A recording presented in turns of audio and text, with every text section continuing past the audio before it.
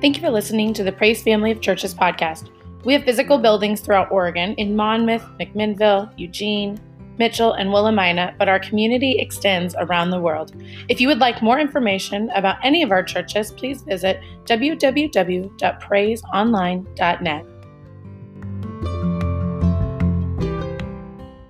Hey everybody, welcome back to Behind the Message, a podcast where we go deeper into what was preached on Sunday and just the series as a whole. I'm Mackenzie, and on the podcast today we've got Pastor Joe Pearson and Matt Smucker. Welcome.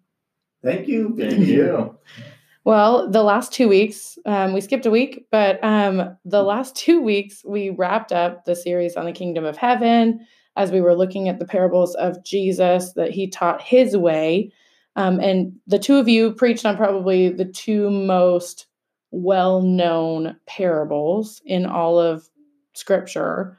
And so, Joe, let's start with you, the Good Samaritan. Yes. It's pretty interesting, I'd say, very lightly, that right after you preached this message, chaos really ensued. Oh, my goodness. We're just living in such a day right now. This is so much explosion. People are just glued to the news and watching people, and I'm sitting there on the couch and just wondering how this is going to end and where can healing start, and how can we, and so the parable of the Good Samaritan was a guy who had basically been looted and robbed, and he was attacked, and he was laying beaten on the side of the street, on the side of the road, and a religious person came, the priest, and then a Levite came, also religious and sanctimonious, I guess, but they both went on the other side of the road. Yeah. Oh my goodness. And I'm just so convicted right now because I think I have in my life walked on the other side of the road, which is just basically, let's avoid the issue. Yeah. And this issue of racism, this issue of unfair treatment by police, by people in authority. Yeah. It goes to everyone. It goes to pastors. I mean, there's a whole segment of our population that are basically been spiritually abused by church issues. And so leadership tends to, when there's sinful hearts, tends to hurt people. And so cops aren't immune from that. There's wonderful policemen. There's wonderful pastors. There's also people in leadership that aren't so healthy. And they hurt people because they're not understanding, and they have their own wounds that turns into abuse of power, which is such a hurtful and deep thing. I mean, I have family members who are people of color who have been stopped a lot. My daughter's cousin by marriage, came to Monmouth to visit when we first started the church here, and she's black and beautiful girl. She's 6'2", just a powerful, athletic girl. Her dad was a basketball player for the Blazers, and she got stopped in Monmouth. Got a ticket for $350, and she was just. It was just. I think it was a tail light out or something, or it was some minor infraction. And she told that to Joy, and Joy said, "I can't believe that's true because I get stopped all the time in Monmouth, and they never give me a ticket. They just let me go because she's this little skinny white girl that talks her way out of tickets." And so, but this is a deep hurt, and what happened was her cousin just said, "Well, that's what happens to me a lot. I get stopped because what are you doing in our town? You're a person of color, and they pull you over." This is so deep and so hurtful that when the George Floyd incident happened and he was murdered basically on live stream, it was enough. People's hearts broke, but their patience broke, and their desperation just came unraveled. So when I told the story of the Good Samaritan, the fact that the Samaritan came and related with the guy who had been beaten up, because the Samaritan was also somebody who was not treated so well. They were outcast. So he related to the guy who had been beat up. Maybe he'd been beaten up. I don't know.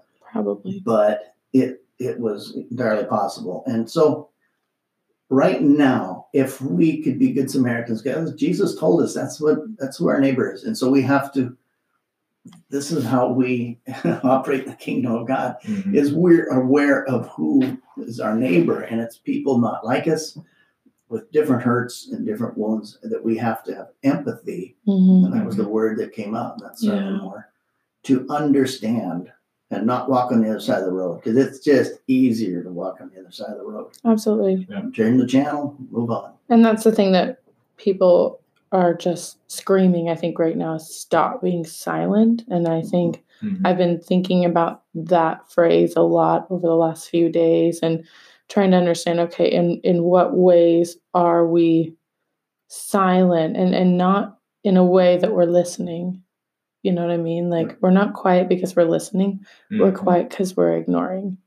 And, Yeah. I shared this on my own Instagram, but had an experience in my own self, just driving down the road yesterday, where just like a thought came in my mind. And we have, like, you have to acknowledge your own unconscious bias.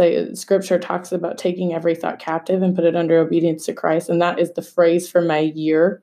And so if I don't acknowledge that, then what am I doing? And when that thought came in, I was like, what is that? That's not true. It's not right. It's not fair. And yet it still happened in my mind. And so being silent for me would be to be like, oh, well, that was weird, and do nothing about it. Yeah. Instead, what I have to do is acknowledge it and say, ooh, Lord, thank you for bringing that to my attention, that was the condition of my heart. That was in my heart. And let's change the story. Mhm. And so replacing that thought with, like, you know what, that person is driving that slow because they're scared of being pulled over or whatever it is. And you have to have empathy in that moment. Oh, Yeah. And that's active listening. It's not Yeah. just listening and passively, but it's listening for what truth is in there that you need to hear about. Yeah. And from God, to actively listen to God and let him talk to us about that. I think God will help us. I firmly believe, as a follower of Jesus, that he is the answer to prejudice. Yeah. He's the answer to the Mhm. hurt of prejudice. He's the answer to the act of prejudice. Yeah. And so if we want to change and grow and mature out of this and get healed, then I think we have to trust him and listen to him and help, and just be humble in our spirit and just say, okay, God, help me with this. I need help. Yeah. Mhm. And listen. It's like, Yeah. Yeah. Well, with that thing that you were talking about in your message about basic empathy, we talked a lot about that, and that I've been something I talk about all the time. But having a therapy background, we talk about basic empathy literally all the time. And I remember having a supervisor so often. I'm like, I feel like I'm not doing anything for them. I'm sitting here and all I'm doing is they're just talking to me, and I'm not saying anything. I'm not giving them any good advice. I'm not active. And he said the most active thing you can do is hold the space Mhm. for them. Hold the space. Let them talk, because you listening says a lot without you even saying a word. And so what do you feel like with this concept of mercy, this concept of basic empathy, what hinders us from living in that? What hinders us from walking that out? And how do we overcome that? I think it's the fear. It's the fear. I would like to think that the Levite and the priest that walked by the wounded person on the ground, they were probably afraid they were going to get robbed. Sure. And they were probably afraid they couldn't make a difference. Mm-hmm. They were probably also very busy. Yeah. They were all the things that I think we are a lot. Mm-hmm. And Jesus tells that story so amazingly, because he just gives a picture of typical people moving past Mhm. wounded people. And Mm-hmm. I just think I'm so proud of people who are stepping up and standing with Mhm. people of color right now, who are just putting themselves in the way. Mm-hmm. That's just amazing to watch that happen. And it's really important that our leadership do that. Yeah. Because it reflects how we can heal as a nation. Mm-hmm. And so just praying that would happen. even on a more scale. But I mean, you watch. There's some beautiful stories in the riots that have ensued of police officers joining the protest. Yeah.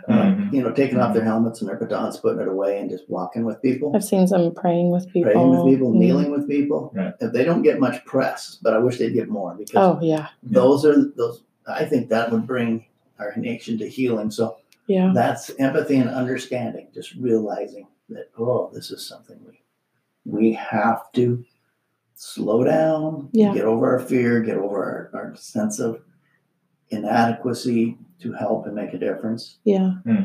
It's Start just listening. easier to not. I think it's like pay attention, start listening to what people are saying. And I think one of the things that I think about all the time, in college was one of the founding members of a club on campus called Green Dot. And it was particularly for prevention of sexual assault. And one of the things that they taught us about was this bystander effect, which everybody's talking about now. And I'm like, we've learned this. This is not a new concept. This is something that people should be daily practicing. But something that was really practical that stuck with me, and I think this could go in any situation, not just like if you're at a bar and you see somebody slip something in somebody's drink. Like, it doesn't always look like that. But they had 3 options that you had depending on what kind of personality you had, So they had 3 approaches that based on, kind of your comfort level, your personality, whatnot. And so the first one was to be confrontational and to go straight to the person who was doing the wrong thing and say, stop, you're doing the wrong thing, move away, whatever it is, right? The other options that you had were distraction. You can help the person who's in danger by like distracting the situation. So like if it were like they drop something in somebody's drink, you accidentally knock the drink over. Like, you're still doing something. And then the other one is like bring in help. And so like there's 3 ways that you can help people. And it's like, so in my mind, I'm like, we don't have an excuse. Is there always something we can do? And as Christians, we should always be doing something. Yeah. I think when I think about this issue, one of the biggest obstacles to even starting into the conversation is kind of a perception of being unmerciful in the past. I just think of last night, one of my daughters came down the stairs in the middle of the night, and she was calling for mom. And Holly and I were sitting right next to each other on the couch, and she just kept calling for her. Well, Holly was busy typing an email or something, and so I got up to go talk with her, and she really didn't want to talk with me because she had a loose tooth. And I've always tried to convince her that, can I help you pull this out? It needs to get out of your mouth. It's like totally crooked, and it does need to come out. But she didn't want me to be in that conversation because she knew that would be my response. And I just had to pick her up and hold her for a moment and say, hey, I'm not going to do that tonight. You can make that decision on if you want this tooth to come out or not. You can make that decision on what this next step will be. And I think, in her young mind, she saw me as someone who wasn't particularly merciful or gracious, and just had a certain MO and a certain, solution that I knew was right, but that's not what she wanted. And so I think in this conversation, we don't know exactly where it's going to go, but to even be part of the conversation, there's that, we have to get past the obstacle of what's all this that has been done in the past, and just approach it with that basic, hey, I'm just going to listen to you. What do you need from me right now? We don't need to go to that solution right now. We get wrapped up in our idea of what the kingdom looks like, or what is right and what is wrong, and how people should behave. And so often, I think probably in the church world, honestly, like, we want order, right? And so when there's disorder, then we do whatever we have to do to like quiet people to get order again, when really the disorder is happening because of an underlying issue. And like that has to be dealt with, because if you just quiet it, it's going to come back up. Like, people are hurt. So I think like it's really important that we think about that, like when we're in this whole series, that's what we've been challenging is the kingdom perspective. Yeah. And that kingdom perspective causes us to move out of our comfort zone and be friends with somebody who's not like us. Yeah. My biggest fear is that I have a bunch of friends who are just like me. Yeah. And that they just share my viewpoint. They all, are just pat each other on the back. Yeah. And complain about the world as it is. And all have zero tolerance for anybody who's not like us. Yeah. And that tends to be, I'm not saying it is, I'm not picking on the church world, but the church world tends to do that. It tends to cluster into age groups, races. It tends to cluster into theology or liberal or conservative groups. There's conservative churches, and they even have that on their title sometimes, Conservative Baptist Church. There's a church in our little town in Montana. It's called Old Paths, Strict Baptist Church. And it's like, that's quite a name. Yeah, or even services within the church, right? Yeah. Contemporary. And, and I thought, oh boy, maybe I should name my new church that I'm planting New Paths, not so strict. Yeah. Praise Assembly, but I didn't. But I think I just don't want to have labels on us that are hard to penetrate. And so I heard somebody on the news commentator, everybody's commentating, everybody's speaking.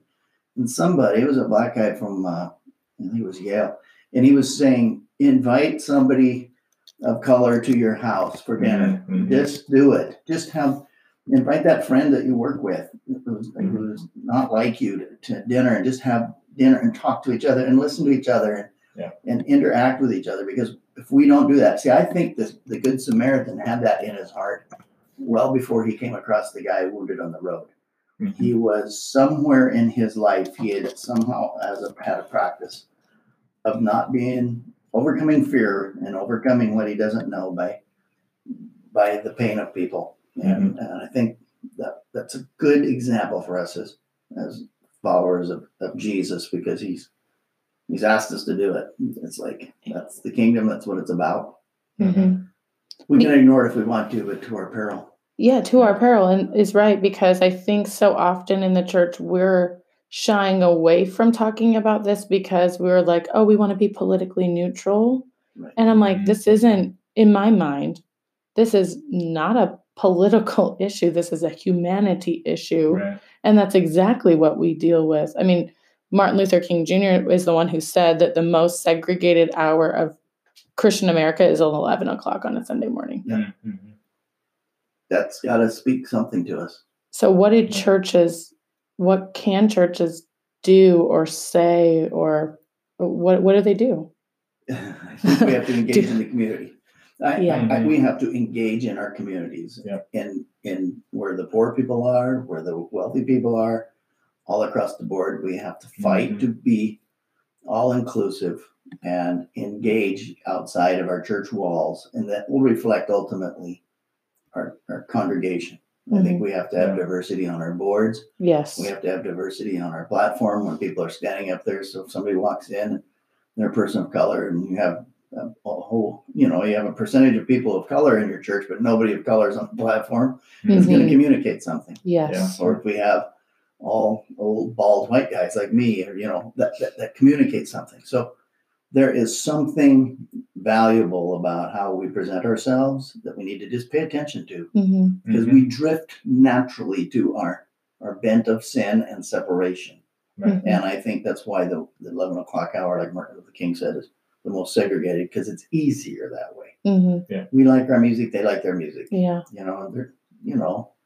I get some of that, but if you can, my favorite singer growing up in high school is Andre Crouch and the Disciples, and he came through, and I went to Portland, watched him downtown Portland and at the Paramount. Amazing service, and he got done with the first segment, about 15 minutes of worship and powerful music.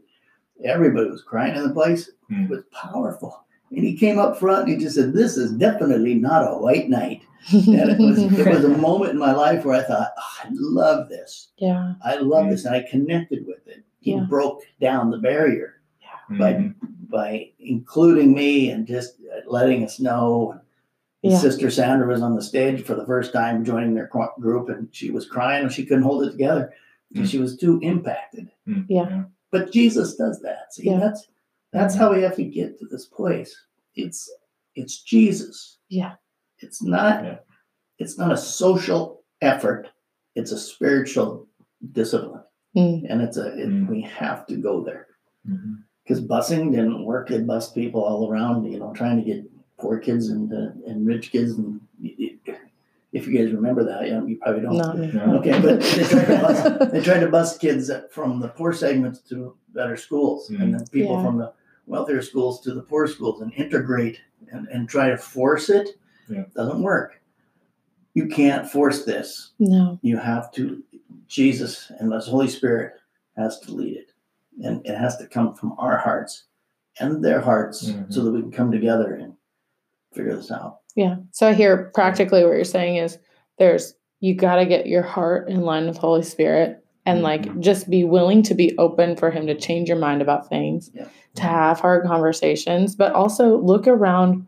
If you're a leader of a church, look around your church and say, look at who's in leadership. Are you representing the community that you're serving? And I mean, I'd say even further, this is something that I've done with the Harriet House, is pray for your ministry. Pray for that to be open to anybody who is feeling drawn by the Holy Spirit to come into that space. I have prayed for diversity in our house. I have seen God be faithful in that. I pray about that all the time. And also I change things about what I do, even on your social media.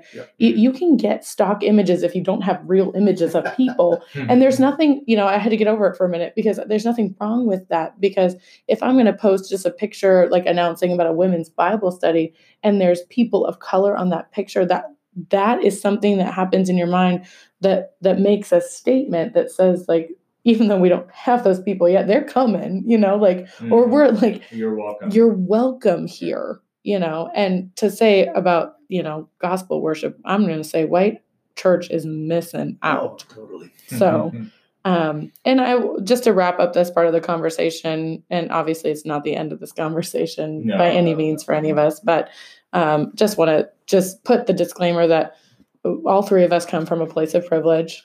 And to speak to this topic in the way that it really deserves credit, we can't fully do. And so, I just want to say that and acknowledge that. But I'd say all three of us would agree that we're listening, we're open, we're actively changing our own lives. Yeah.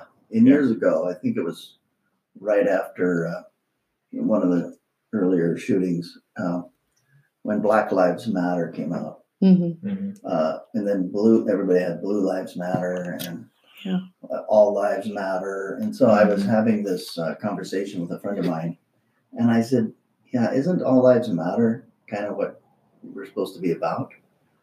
And he said, well, if you say that, you're saying your pain isn't real. It's like coming to a wounded person. It's like the Samaritan stopping by the wounded guy on the road. And right now, that Samaritan had to say, that guy matters. Yeah. He matters more than everybody else around me right now, because he's hurting. Yeah. And so I have to say it and make a statement. This wounded guy matters.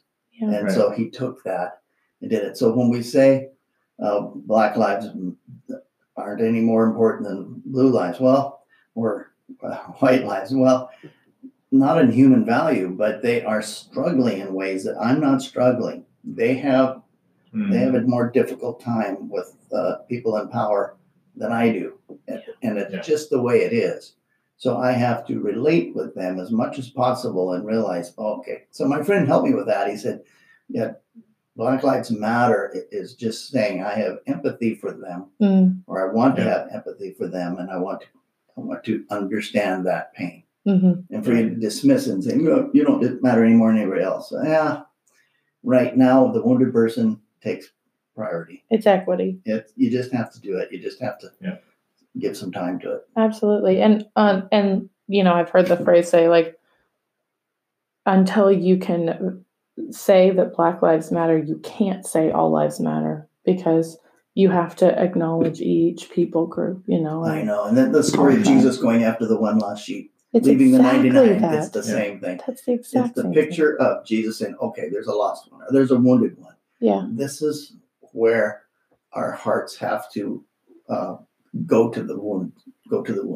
Yeah. I'm going to focus on that subsection right now. Okay. Because that's it's not a matter of truth, right? All lives certainly do matter. Sure. That's true, but it's a matter of focus. And right now, we need to have our focus on the people who are hurting. Yeah. And that's actually a really great segue into what you talked about this weekend, Matt. You really flipped the story of the prodigal son about the prodigal father, which I really loved that point. But that idea, Jesus goes after the one. Jesus, you see, if you study his life, you see he's always seeking after the hurt and the lost and the people just stuck on the margins of society. Mm-hmm. And you see the contrast between the two sons in that story, and almost feel like we as the church or we as the privileged race or whatever it is, kind of taking that older brother stance of like, right. Like that idea of like, well, all lives matter. Like, Dad, why are you, I've always been here, that idea. And the father saying like, he was lost. Like, I have to focus on him right now because he was dead and is now alive. So that's a really like great way to kind of conceptualize that and tie those two together. And I think what I was thinking a lot about in that is how stressful situations really reveal what's important. And I think we saw that in your story about the ring, but also we're seeing that right now. We're in stress, like in culture. Right. And what's really important is pushing to the surface, even more than COVID right now. I saw a meme today that like, so are we not doing COVID anymore? But it's what you talked about. It's really relationship, not something that was lost, but that always existed. And I just have been thinking a lot about that. Well, I think continuing that whole idea of focus, we tend to focus on all the wrong things. Just reading through that story, we focus on the inheritance that was lost, and we focus on the terrible situation that the son was coming from. The father doesn't address any of those things. No, he says, "You're home. Yep, let's party. Let's go." And so I think we just have to keep coming back to, okay, where is our focus? Is it on that relationship that is being restored, or is it on all these things that were lost and things in the past that we can't really do anything about anymore? But what can we do now? Yeah. Well, we can do everything we can to welcome this person back into my life. And I think that's what's been really striking me, just wrestling with that story. I feel like it kind of has ended up being the theme for the whole series, which kind of makes sense, is where's your focus? It makes sense because is it Matthew 6 that seek first the kingdom of God? I guess that's really true. We're seeing that the thread that has kind of run through every sermon in this series is about where your focus is. And of course, there's all these different topics that get us distracted from the kingdom, but it's always go back to the kingdom. And you mentioned that this season of our life maybe isn't about COVID. It isn't about these distractions, right? But rather about our souls, the deepening of our relationship with Jesus and our family and our neighbors. And that it gives us an opportunity to reflect about what God is teaching us now. So maybe I'll pose that question to each of us personally. In that first month, we kind of pulled up this question when we first started the podcast of what we felt like God was teaching us.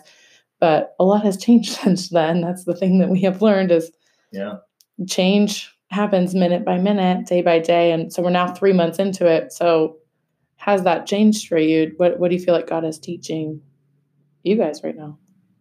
I honestly don't remember what I said, at the beginning of all this. So it does change frequently. I just think of something. It was actually Sunday afternoon. I was out mowing my lawn, and we have some blueberry plants that are right next to the grass. and they're starting to get full. The berries are starting to develop, and I just was running along that path right next to the bush and just knocked off a couple of clumps. I look back, and kind of with that loss of, hey, there's a couple handfuls of blueberries that I'm going to be missing out on later on when the rest of the plant is developing. And I just immediately thought about this season and kind of the idea of we keep talking about, at least I do personally, like, when is this going to be over? Yeah. When can we move on and get back to normal, whatever that means? And when can we just start doing all these things again? And I think in many ways it's missing the point. Yeah. It's kind of like the blueberries, if they were just to hang on to that branch, a month or two longer, we'd be having these nice, sweet treats. But now they're just going to become compost in my yard. If we just hold on a little bit longer, what else is God wanting to develop in our lives? That's good. That we might miss out if we cut it too short. Well, and our posture during this time is a big deal.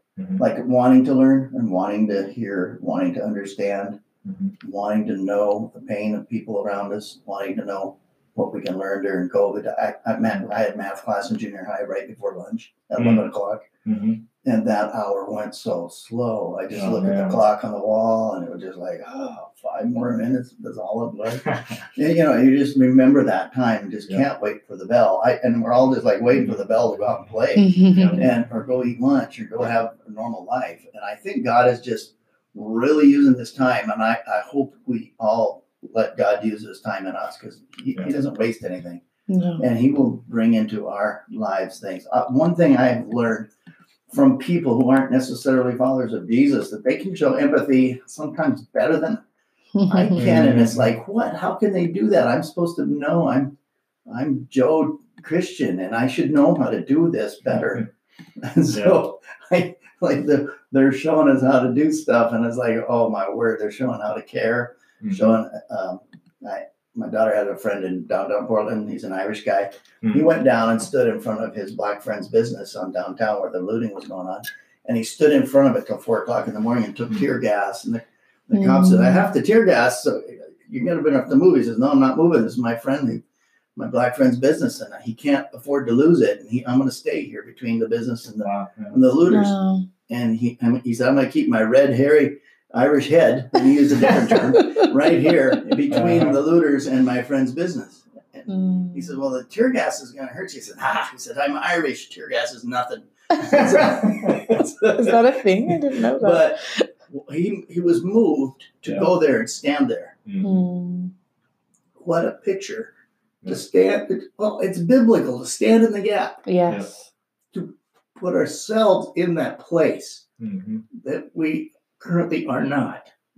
So I don't know how we can go stand in the gap for people, but we got to figure it out, because that's what God's calling us to do. That's really good. It's that difference of the Keith Jenkins had talked about it a couple of years ago of when you see when you see the kingdom of heaven and you understand what it is, and people are experiencing something different than that, there's a gap there, and that's where you go. You go to that gap, and the most important thing you can do in that gap is pray.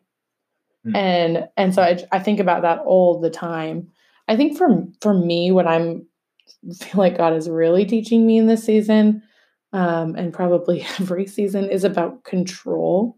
Is that I really just don't have any.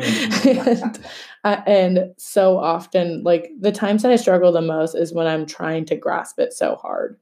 I'm trying to grasp the control. I'm trying to control the story of my life. I'm trying to make sure the things happen and the people are taken care of and all the things. And because everything changes so quickly, and because there's so many things that can't be controlled right now, I am just fully being put in my place that I have to not rely on my own abilities. Yeah. And it's really hard. So I think that's kind of where I'm at with it. I think that's what God did showed us in the Prodigal Son's story, Matt, that he was there. I love what you said. You're home. Welcome home. That's enough. That's it. Enough said. That's so good. You just put him right there, and he erased the distance between him and all his sin. Yeah. By his embrace. Yeah. And so I kind of wish the story continued though, because I think it would speak a lot to what we're going through as a society right now. Sure. It ends with the older brother, and the father kind of not really confronting, but just addressing his perspective. Like, hey, you've been here all along. All that I have has been yours. Your brother was lost, but now he's found. He was dead, but now he's alive. And you wonder, it just makes me wonder what that relationship looked like the next day, or even later that day, between the older brother and the younger one. The older brother didn't want to go in and dance. Maybe he made that decision. I think we're just in that place right now of wrestling with, okay, if we have the right perspective of how God thinks of us and who we are and how we should be relating to our family members, our neighbors, and all of this, what do we do about it? Yeah. And the story just kind of cuts off right there, and it doesn't show you, okay, did the older brother go and seek out his younger brother? Yeah. The one who had the privilege, did he set that aside for a moment and just enjoy the party like the father was? So why do you think this series as a whole, we wrapped up this series and we're going to move on to a new one. Why was this series on the kingdom of heaven the right series for this season? Well, any of the Bible is right for the seasons that we're in. Yeah. But the kingdom of God and who's our neighbor, God's love for the world, the net that was drawn in, the kingdom of God and understanding it really challenges us to look outside of our circle of acquaintances and realize that the kingdom is big and expansive, and his heart is to make it bigger, and just to make bring more people to him. So I just think we have to catch a glimpse of the size of it. I think it's kind of ironic being a season where we're all forced into our homes and just, our view has been kind of limited just by all of that. Like, we're not going places and we're not doing things and we're not seeing people. The kingdom of heaven, it forces us into that bigger perspective. It's almost like when your view gets so small, then you can actually think about it, reflect on. Okay, what was life really always supposed to be about? Yeah, it was always supposed to be about the kingdom. But I think in many ways we missed it because we were distracted by all these other things that were going on. Yeah, and actually, when I first started thinking through the parables and thinking about it for a series, and Joe, you and I were talking about this back in December, actually, before anything, but it was really in anticipation of the kind of political season we were maybe going into because it's an election year. And so really wanting to focus and that's true still to an extent, but it's a lot more than we even anticipated, but God knew. And that's really the coolest thing, is that you're right. Any part of the Bible is going to be right, and it meets us right where we are. And it's just so cool that when we plan things, we have an idea, and it may be true for a little bit, but God has so many bigger plans for things. So that's, I think, a really cool thing about it. And so just to wrap up today, this weekend, we're going to start a new series on freedom. And we're also starting our community group. So churches in home, basically, planting a bunch of new churches. Joe, that's your jam. All at the same time. Why do you think it's important that we do this? And what do you think could be the benefits of having a season in our homes together like this? That's good. Well, I think it's what we should have been doing all along, really. But, the benefit is I've been explaining it to people kind of two ways. Of course, there's the safety factor in small numbers, consistent group, but the consistency factor is actually just really good for relationships anyway, because you get to spend time with a small group of people that you can invest more of your time and your energy and your discussion and prayer on those people, and get to know them, get to know their hurts, get to know what they need, and vice versa. Share your life in a more vulnerable way than I think, in many ways, you just can't do in a weekly 1 hour service. You shake hands before, and you come in and you give a hug when you go, and you have a cup of coffee or whatever. But there's just that deep relationship kind of sharing time that really can only happen in small groups like that anyway. So I think that's a big benefit, whether or not we're in the season. I think that's the big benefit of having those home groups. Yeah, and to engage in the community. And just to think outside of the norm is so healthy for us. Every time we as a nation go through something that messes up our structure, our time. I remember 9/11. It caused us all to really grasp and understand some things. We learned what the economy was like and how important it was to engage with businesses. And I think we're learning that now. And I think we're learning the heartache of businesses that struggle. And what a blessing it is to give a waitress a good tip. And I think that's really awesome, those kind of things. We're just being a little more aware of people. So I think it's been great understanding of God's heart for the world. Yeah, that's super good. I think the thing that might kind of tie everything together that we've talked about is just the idea of proximity. I think in order to have empathy for people, to display mercy, to really be active in change, to know how to love God is all about proximity. And that's really, I think, a big goal of community groups is that we're going to gain proximity to each other in order for us to know who we're serving and know our community and know our neighbors and to love our neighbors. We have to close the gap, and we have to be near them and hear their story and not just pass by them on the street or at church with a wave. So I think that's going to be really important. And I'm really excited to see what these next 4 weeks God is going to do. Freedom. Yeah. Well, thanks you guys for having hard conversations authentically. And I'm excited to move forward with this next series and really just see what God has in store. And everybody else, have a great week. Don't be afraid to have hard conversations as well. Bye. Bye.